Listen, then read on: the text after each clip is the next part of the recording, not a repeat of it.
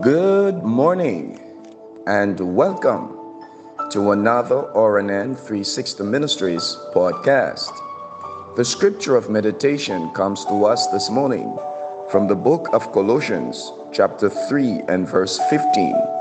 I'll be reading the NIV version, and it reads, "Let the peace of Christ rule in your hearts." Beloved friends, the word rule is from the Greek word brabeuo, which literally means to be the umpire, hence to award the prize. You see, beloved friends, from the heart comes decisions and policies that affect not only the individuals, but also the church and society. Paul here is telling the Colossian Christians to enthrone the peace that comes from Christ as the umpire of their lives. As I contemporize this morning, if you are only going to enjoy today, if your plans work out and people treat you right, you are setting yourself up for disappointment.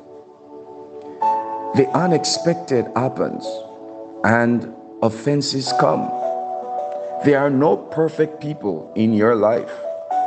No, beloved, no perfect boss, no perfect friend, no perfect neighbor, no perfect spouse, no perfect child. Give people room to be human and quit expecting them to perform perfectly all the time. You may say, well, they hurt my feelings. I say to you, keep your peace. Don't be offended. Forgive them and move on. No matter how much people loves you, no matter how much good they at times do in your life, they will disappoint you. At times, they will let you down and say things that hurt and offend you. Just remember, they are just humans. At the start of your day,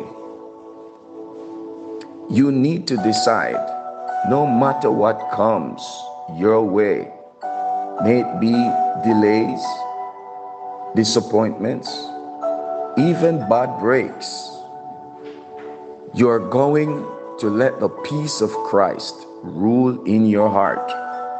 No matter what somebody say or does, you're not going to be offended.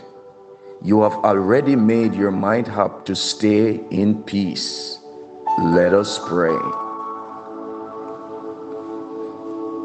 Father, thank you for your peace and joy that rule and guard my heart as I put my trust in you.